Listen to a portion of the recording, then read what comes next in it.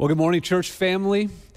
This is the middle of December. This is the last week for kids as they are looking forward to Christmas holidays. This is when university students start returning home to their families. I remember when I was in university, I was dating this beautiful young woman named Lindsay. Here's a picture of us back then, 18 years ago, and it was really around this weekend, 18 years ago, when I proposed to Lindsay.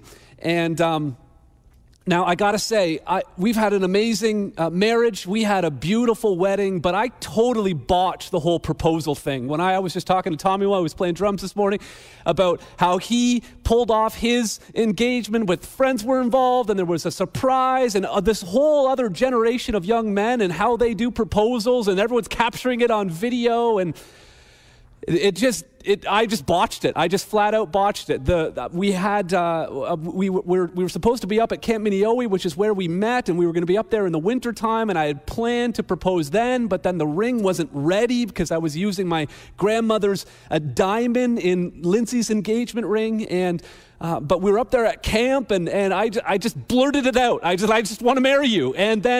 But then a week later, when we were coming home from school, she was at Western and I was at Queens, and we went to her favorite park in Mississauga down on Lake Ontario. And then I got down on my knee, and there were no cameras, there was no surprise, there was no big to-do, but she said yes, and that's the most important thing. And then on the way home, we got pulled over by the ride program. So the first person to ever find out our good news of our engagement was a police officer. And I was so nervous. I'm so happy I don't want to act drunk right now. And I don't want to have to walk the line on the night that we got engaged. But that's our engagement story. And this is a story that I'm sure Ruth and Boaz would have told time and time again. This is the story of their engagement. The title for today's message is Midnight Marriage Proposal. Midnight Marriage Proposal. So just a bit of background for those of us who may be tuning in for the first time. We're in the series in the book of Ruth. And the book of Ruth starts with this family of a man named Elimelech and his wife Naomi. He had 2 sons, and there was a famine in the land. They were living in the city of Bethlehem, which means house of bread, but there was no bread. And rather than turning to the Lord, which is what God had intended, they turned away and went to Moab, which was really enemy territory at the time. And their sons marry Moabite women. One was named Orpah, the other was named Ruth. And tragically, Elimelech dies, and the 2 sons die, and these 3 widows are left, Naomi and Orpah and Ruth. Orpah decides to go back to Moab. Ruth, surprisingly, decides to go with her mother-in-law back to Bethlehem. And God had instituted this poverty alleviation program in the Old Testament called gleaning, that when people were harvesting, they weren't supposed to go all the way to the edge. They were supposed to leave the margins of the crop for those who were marginalized, for those who were struggling financially. And so Ruth went out into a field, and she happened to go into the field of this individual named Boaz, who showed her radical kindness. And we find out that he was actually a relative of Naomi, which is going to be important. But here we come to Ruth and Boaz having a DTR. They're having a define the relationship, a conversation, which ends up in a marriage proposal. But it all begins with what I want to call an unclear plan. It begins with an unclear plan. Check out chapter 3 and verse 1. It says, "Then Naomi, her mother-in-law, said to her, 'My daughter, should I not seek rest for you, that it may be well with you? Is not Boaz our relative, with whose young women you were? See, he is winnowing barley tonight at the threshing floor. Wash, therefore, and anoint yourself, and put on your cloak, and go down to the threshing floor. But do not make yourself known to the man until he has finished eating and drinking. But when he lies down, observe the place where he lies. Then go and uncover his feet and lie down, and he will tell you what to do.'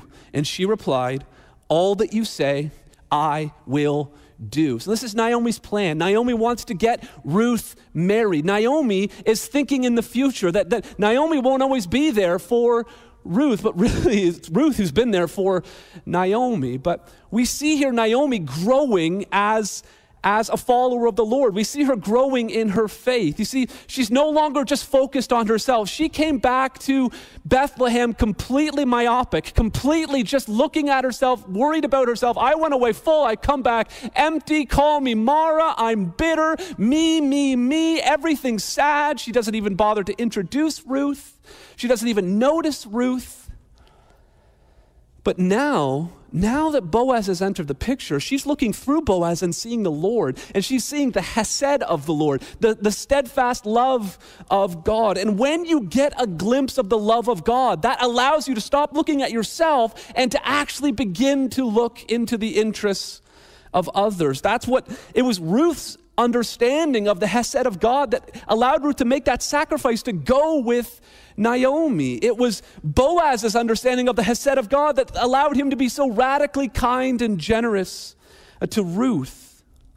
So Naomi lays out this plan, and it's rather unclear. She says in verse 2 that Boaz is winnowing barley, and she says he's winnowing barley tonight. Now, how does Naomi know this? All I can say is she's a mother-in-law, and those of you who have mother-in-laws know, mother-in-laws just find a way of knowing things, okay? They just find, so we don't know what kind of reconnaissance she went on to figure this out, but mother-in-laws just find a way to figure stuff out, and I know mine is watching right now. So she says he's winnowing barley at the threshing floor. What is winnowing barley? Well, remember back in chapter 2, verse 17, when Ruth was gleaning, and then it says she had to beat it because she needed to separate. Remember how barley comes in these stalks, but then it needs to be separated into these tiny little kernels. We can get a picture on the screen just to remind you. We've got the stalks and these tiny little kernels. Well, a threshing floor was a flat, rocky area on a hill, and they would bring all of the stalks of barley there, and then, let's go to the next picture, they would take a pitchfork and throw it up into the air, and they would let wind and gravity do the rest. The wind would blow away the lighter chaff or the stalk, and then the heavier kernels would fall to the ground. So it was the way that it's how they separated the nutritious part of the barley from the part that is just waste or chaff.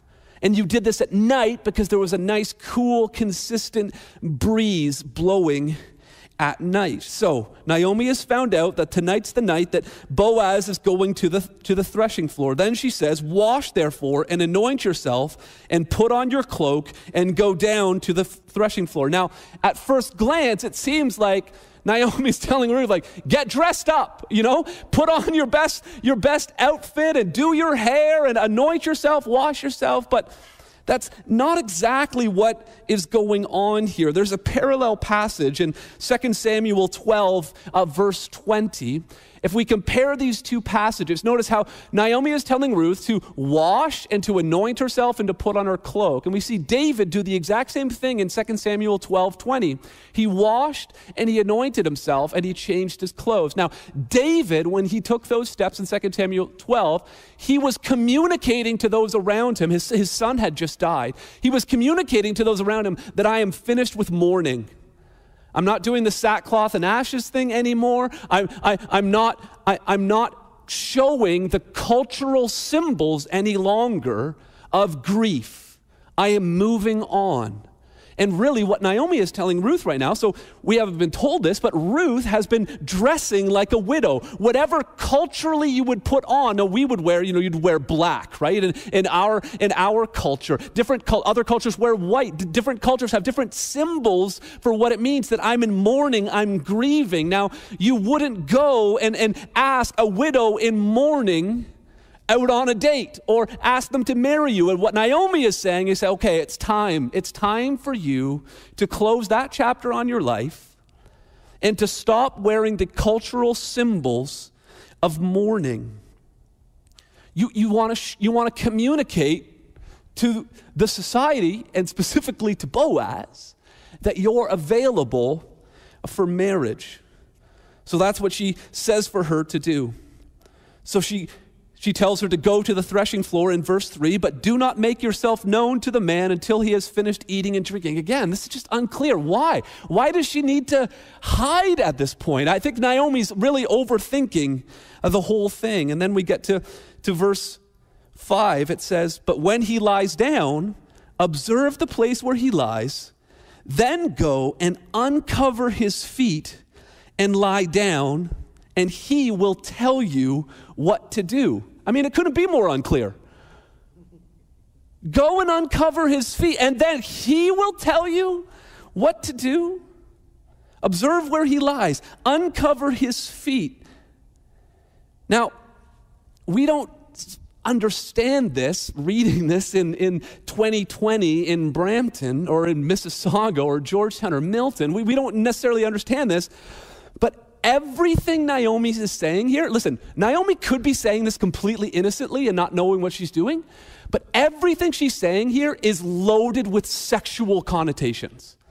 So imagine a few generations back where a teenage girl were to come home from a date with her boyfriend and say, yeah, we went to go get a milkshake, and then we went out dancing to some rock and roll music, and then we went parking. Parking your car seems innocuous. It seems innocent. You put the car in park, but parking at that time meant something very, very different. For our generation, it may, people say Netflix and chill, right? There are certain codes that you can say very innocently, and maybe Naomi meant these things innocently, but to uncover someone's feet, to watch where they lie down, and then for you to lie, it's loaded with sexual connotations. And then he will tell you what to do. I mean, what is Ruth supposed to do in this situation? Naomi is sitting back, not taking any risk at all. She's totally making Ruth completely vulnerable. This could go really bad.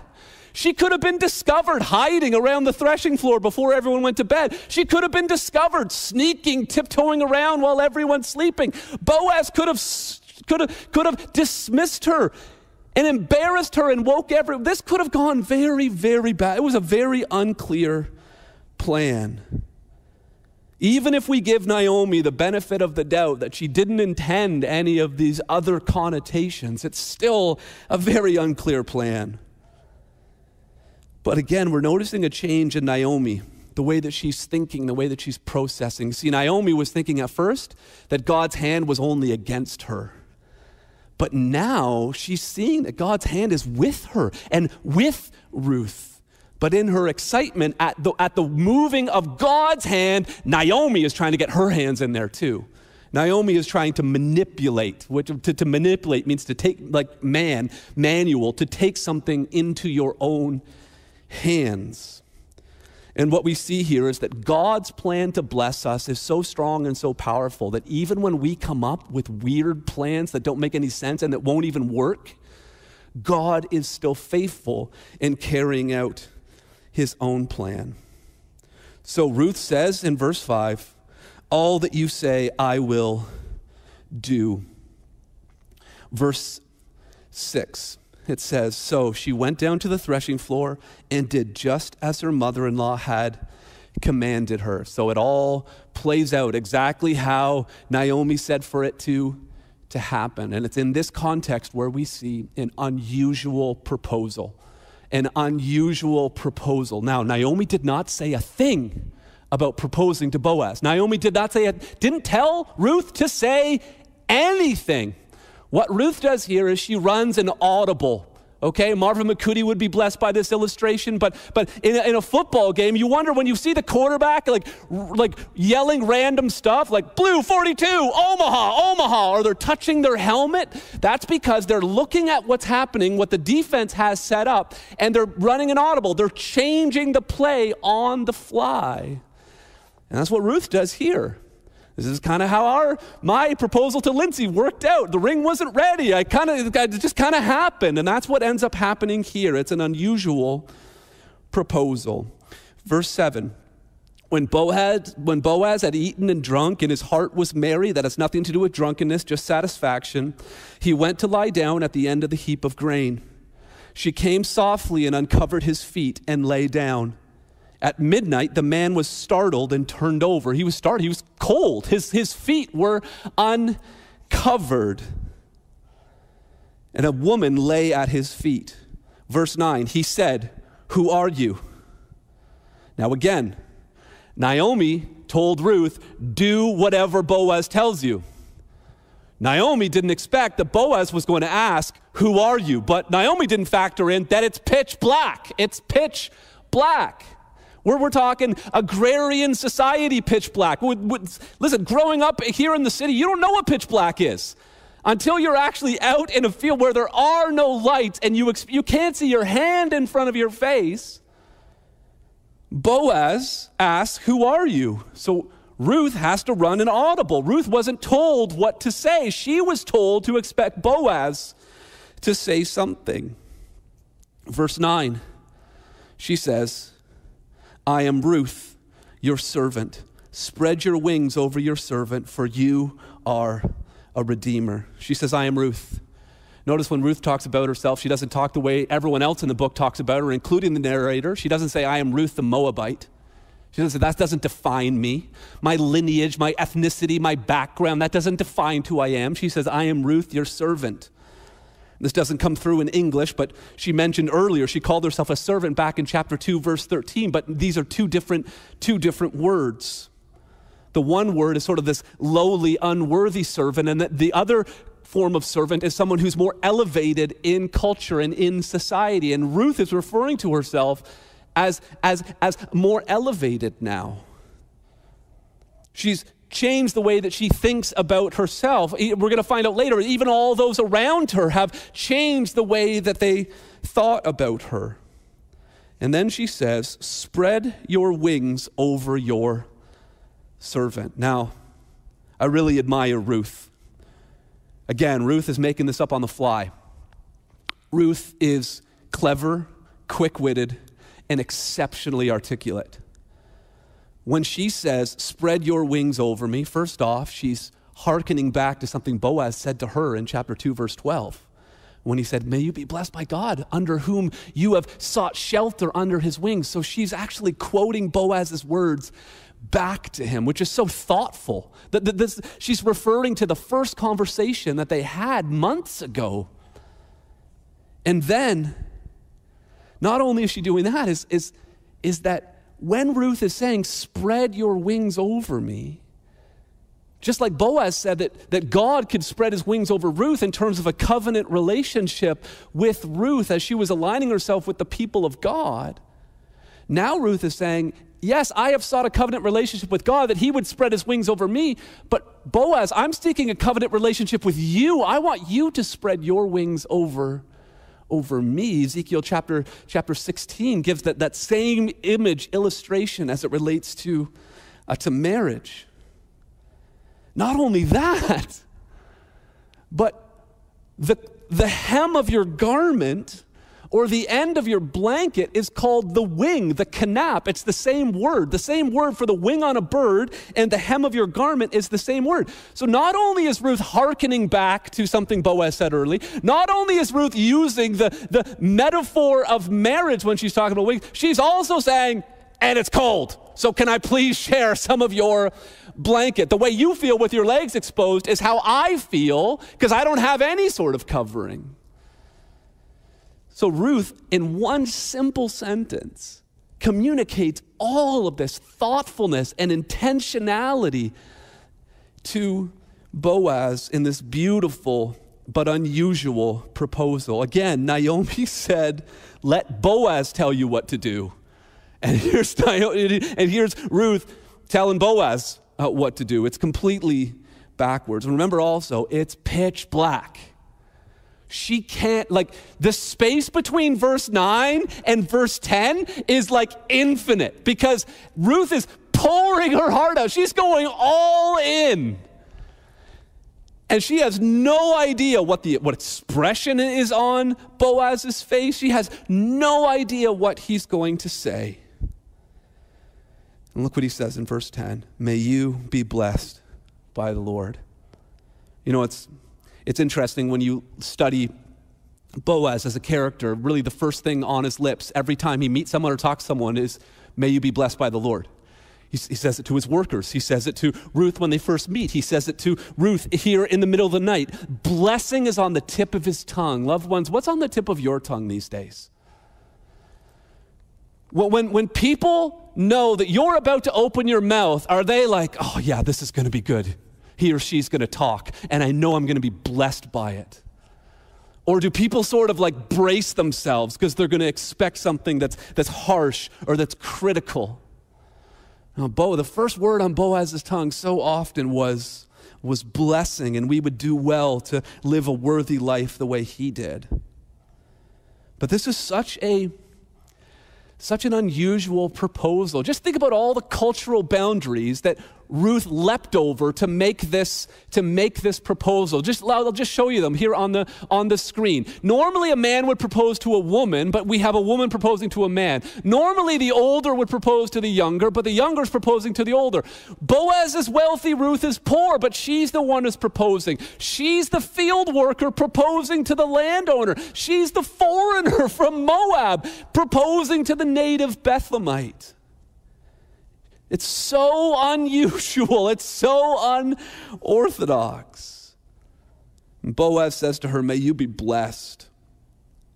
And then he says in verse 10, may you be blessed by the Lord, my daughter. You have made this last kindness, the word there is hesed, this last expression of selfless love, greater than the first, in that you have not gone after young men, whether poor or rich. You see, in Boaz's mind, he looks at how beautiful and lovely and strong and wise Ruth is, and Boaz says, you could have any man, rich or poor, you could marry for any reason, but you are marrying in a way, you are pursuing this courtship in a way that is so honoring to me and also honoring to Naomi. You're not just thinking about yourself and how you're going about this. And he says, and now, my daughter, do not fear. I will do for you what you ask. For all my fellow townsmen know that you are a worthy woman. Remember, Boaz was called a worthy man in chapter 2, verse 1. Now Boaz is turning the table and calling Ruth a worthy woman. That phrase, worthy woman, occurs a couple of other times in the Bible, most notably in the sayings of King Lemuel's mother, in Proverbs 31, verse 10. It's the exact same Hebrew phrase, but it's translated differently in Proverbs 31, an excellent wife. It's the same word. In fact, in Jewish Bibles, the book order is different. It doesn't follow the same order. So in our Bibles, the book of Ruth comes after the book of Judges because it's kind of organized chronologically. It happens after the time of the Judges. But in the Hebrew Bible, in the Jewish Bible, the book of Ruth comes right after the book of Proverbs. So Proverbs 31, the book of Proverbs ends with, this is what a wise woman, an excellent wife, a worthy woman looks like. And then you have the book of Ruth, which is an example of Proverbs 31. You can read Proverbs 31 and see this woman who gets up early and works late. This is Ruth. Ruth is such an example of the worthy woman. So this is an unusual proposal made by a worthy woman. Now, I want to be careful here that we don't make so much about how unusual this proposal is. Because we know, because we believe the Bible, that men are called to lead in marriage, in the family, in the church, as husbands, as elders, as spiritual leaders. It's clear. Men are called to lead. But I'm afraid sometimes that single young women and single young men try to over-extrapolate what the Bible teaches about marriage and the church and apply it to courtship and dating. Like too often I hear a young woman say something like, well, I'm kind of interested in this guy, but I want him to take and yes, in an ideal situation, it's always better if the guy leads, if the guy takes the initiative. But listen, taking the initiative doesn't always mean that you're usurping someone's authority or taking away their leadership. A child can ask his mom if they can watch a movie together. The child takes the initiative.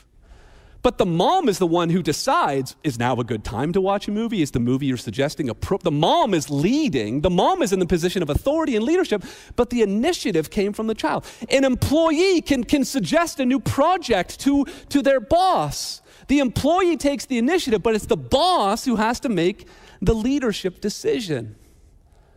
So can a single young woman start a conversation with a single young man? Yes. Can a single young woman ask a single young man on a date? Yes. Now, guys, listen, young men today, you don't need any more excuse to be passive, okay? So listen, this is not letting you off the hook. What is normal is that you would take the initiative. But listen, women, and you can attest to this, guys don't always notice things. And they may need a little push or a little shove from you. So men, remember that you are called to lead. And young women or single women of any age, single men of any age, remember that you taking the initiative doesn't necessarily mean that you're usurping someone's position of authority or leadership. So we have this unclear plan from Naomi, and then this unusual proposal from Ruth, and then comes an unexpected problem. I mean, everything seems to be going really well in verse 11. And now, my daughter, do not fear. I will do for you all that you ask. For all my fellow townsmen know that you are a worthy woman. And now it is true that I am a redeemer. More about that later. Yet there is a redeemer nearer than I. There's another redeemer?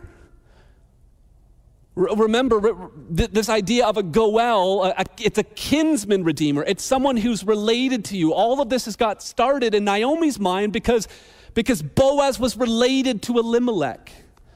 And what Naomi is hoping that Boaz will act on is Leviticus 25 specifically, which says if your brother becomes poor and sells part of his property, then his nearest redeemer shall come and redeem what his brother has sold. So what Naomi is hoping is that Boaz would buy back Elimelech's land. But she's also hoping that Boaz would follow not the letter of the law, but the spirit of the law of Deuteronomy 25, this Levirate marriage, although Boaz is not a brother of Elimelech, he is a relative, that he would actually marry Ruth. Boaz says, listen, I would love to, I feel honored that you would ask me to do both of those things. But he says, there is someone more qualified than me. There is someone who is a closer relative. So think about just the ups and downs, like Ruth following this crazy plan and then blurting out this proposal and then not sure how Boaz is going to react. And then it reacts favorably. And so you can picture her heart is just racing. But then this news about this other redeemer. But again, notice how Boaz takes the lead. Young men, hear this. So Ruth took the initiative, but from then on, Boaz takes the lead. So should Ruth go now? No. Boaz is very clear. Remain tonight. These are the days of the judges. As a young woman, you're not walking home in the middle of the night. You're going to remain here. That's the best. It's kind of sketchy, but that's the best situation. Remain tonight, and in the morning, he's going to handle it. And notice he's going to handle it right away. In the morning, if he will redeem you, good, let him do it. But if he is not willing to redeem you, then as the Lord lives, I will redeem you. Lie down until the morning. So Boaz takes the lead. He says, listen, we're going to have this figured out before breakfast. First thing in the morning, I'm going to take care of this. I'm going to take the lead here, Ruth. Verse 14, so she lay at his feet until the morning, but arose before one could recognize her. And he said, let it not be known that the woman came to the threshing floor. And he said, bring the garment that you are wearing and hold it out. So she held it, and he measured out 6 measures of barley and put it on her. And then she went into the city. So he protected her that night.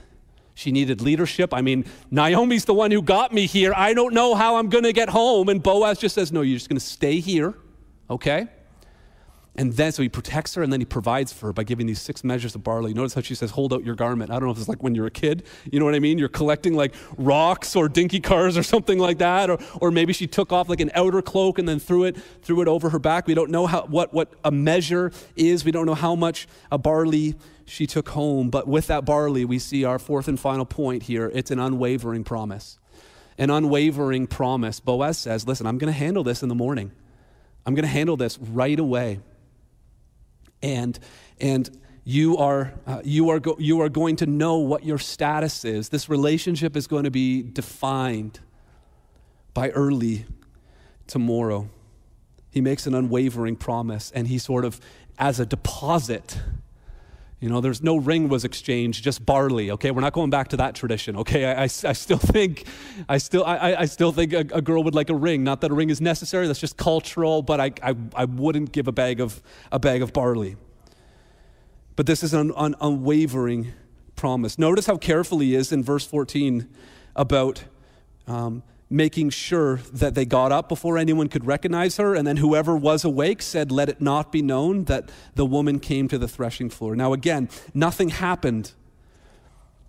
Naomi's plan, again, was filled with sexually suggestive language, but nothing happened. In fact, all of that language and that sort of intensity only highlights their purity. The Bible doesn't pull any punches about declaring the sexual failures of its leaders, okay? Like if something had happened, the Bible would have said that something had happened. But Boaz is careful not even to allow for the appearance of evil. And remember, these were the days of the judges. People were doing whatever they wanted. Remember, Ruth was a Moabite. I mean, even the story of how the Moabite people got started. And then the history in the book of Numbers, chapter 25, about how they seduced the Israelite men. But here we have Boaz and Ruth conducting themselves in a world so filled with impurity. Their purity stands out. And may that be true of us as a church family, that we would live lives of such purity and holiness that would stand out in our world.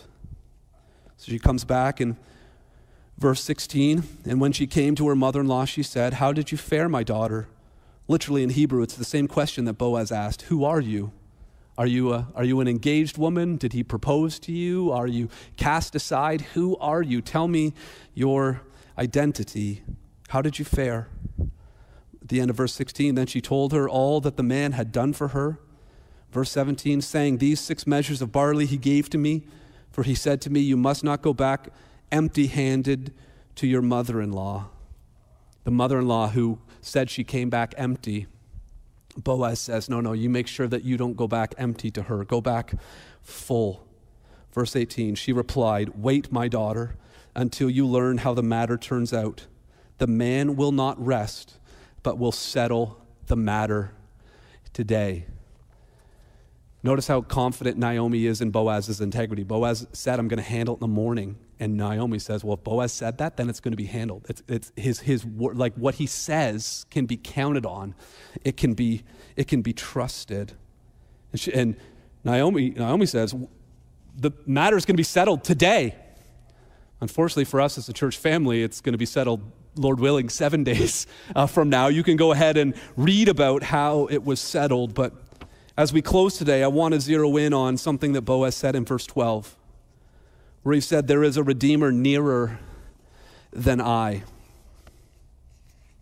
I think really Boaz spoke kind of as an accidental prophet when he said that, when he talked about another Redeemer, a Redeemer who was more qualified to help Ruth and Naomi, actually to help Ruth and Naomi with a problem that was bigger than barley and housing and marriage and life. Remember back to Deuteronomy chapter 25 and Leviticus 25. There's this need for land, and then there's this need for marriage. Land and marriage. But in the background of this redemption of land and redemption in terms of marriage, there is a bigger redemption that's taking place. And there's 2 sort of major concepts behind redemption as we see it in the Bible. This sense of powerlessness and this sense of payment. Wherever we see redemption in the Bible, the people who need to be redeemed are powerless, and then some sort of payment must be made. And so a redeemer is someone who provides payment for a powerless family member. So Naomi and Ruth, they're powerless. They're in a man-centered world. They're two widows. They have no source of income beyond a gleaning. They are powerless. And Boaz is willing to make a payment. He's willing to pay for Elimelech's land, and he's willing to take on the financial responsibility of looking after Ruth and Naomi. He's willing to make the payment. He's a redeemer.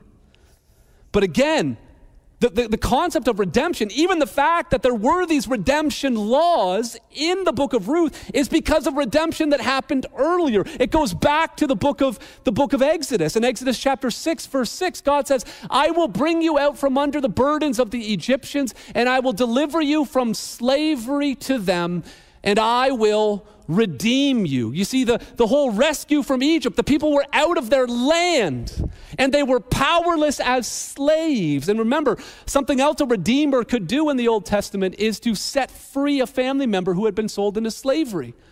So all of the redemption laws are based off the fact that Israel was a redeemed people. He brought them back to the land, the promised land. He set them free.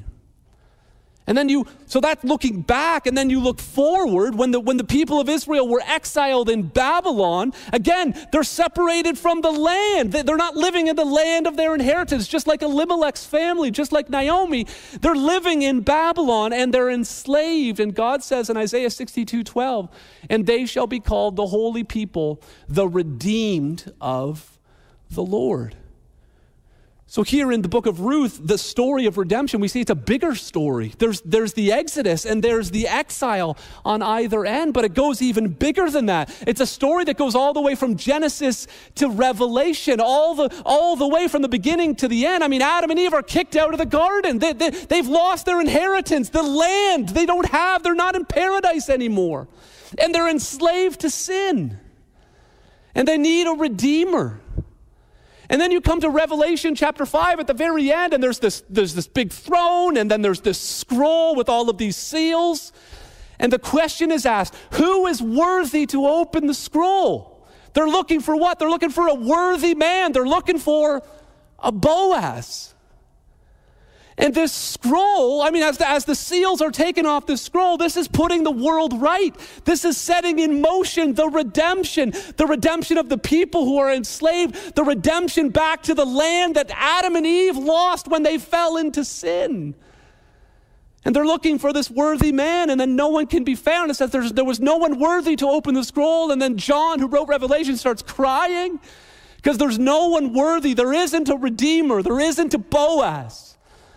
And then someone tells him, no, the Lamb, the Lion of Judah. And he looks and he sees this lamb standing as though slain, and this is the Lion of Judah. And then all heaven erupts and says, worthy are you to take the scroll and to open its seals. For you were slain, and by your blood you ransomed, or you redeemed people for God from every tribe and language and people and nation. So this tiny little story in tiny little Bethlehem, this little moment that happened in the middle of the night. Remember, there was another little moment in the middle of the night in Bethlehem when this worthy one was born.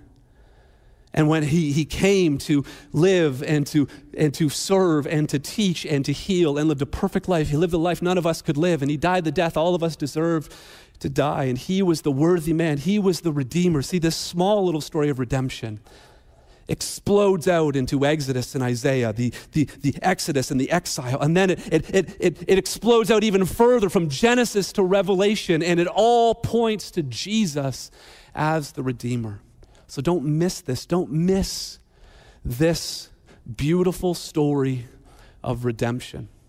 Don't miss it like the people in Jesus' day. Listen to what Jesus said to the inhabitants of Jerusalem in Matthew 23. Verse 37. Hear these words. Jesus said, how often would I have gathered your children together as a hen gathers her brood under her wings, and you were not willing. Jesus tells the people at his time, the people that put him on the cross, he says, listen, I have come here to be your Redeemer. How often I have wanted to put you under the shelter of my wings, to be a Boaz for you, to shelter you, to redeem you, and you would not have it. May that not be true of you today. If you're here, whether you're a part of Hope Church or someone sent you this link today, listen, do not miss this. Do not miss the fact that Jesus has come to redeem you, to set you free. The book of Ruth all centers around this land being restored, and then this beautiful marriage. And loved ones, the book of Revelation, the land is restored, the earth is renewed, and there's a beautiful marriage. Loved ones, this is who Jesus is. This is what he has come to do. He is our kinsman redeemer. He is the worthy man. Let's pray together. Our Heavenly Father, we thank you, Lord, for the presence of your Spirit. We thank you for your living and active word. We thank you that every page of it points towards the glory of our Redeemer, Jesus Christ. Lord, we thank you that you have made it possible for us to be set free from sin, for us to be forgiven of our guilt, for us to be justified, Lord, for us to be sanctified. Lord, we look around our broken world, and so many in our world are powerless against the forces of evil. So often we feel powerless, Lord. But God, we want to seek shelter under your wings. Lord, we know that one day you will restore the land, Lord, not just Bethlehem or Jerusalem or the Holy Land. You will restore the entire planet. And Lord, you will have for yourself a bride, a holy and a pure bride, God. Help us to live out that identity. Help us to love you and serve you for your glory. In Jesus' name, amen. Amen. Thank you so much for joining us for our online service today. You are loved.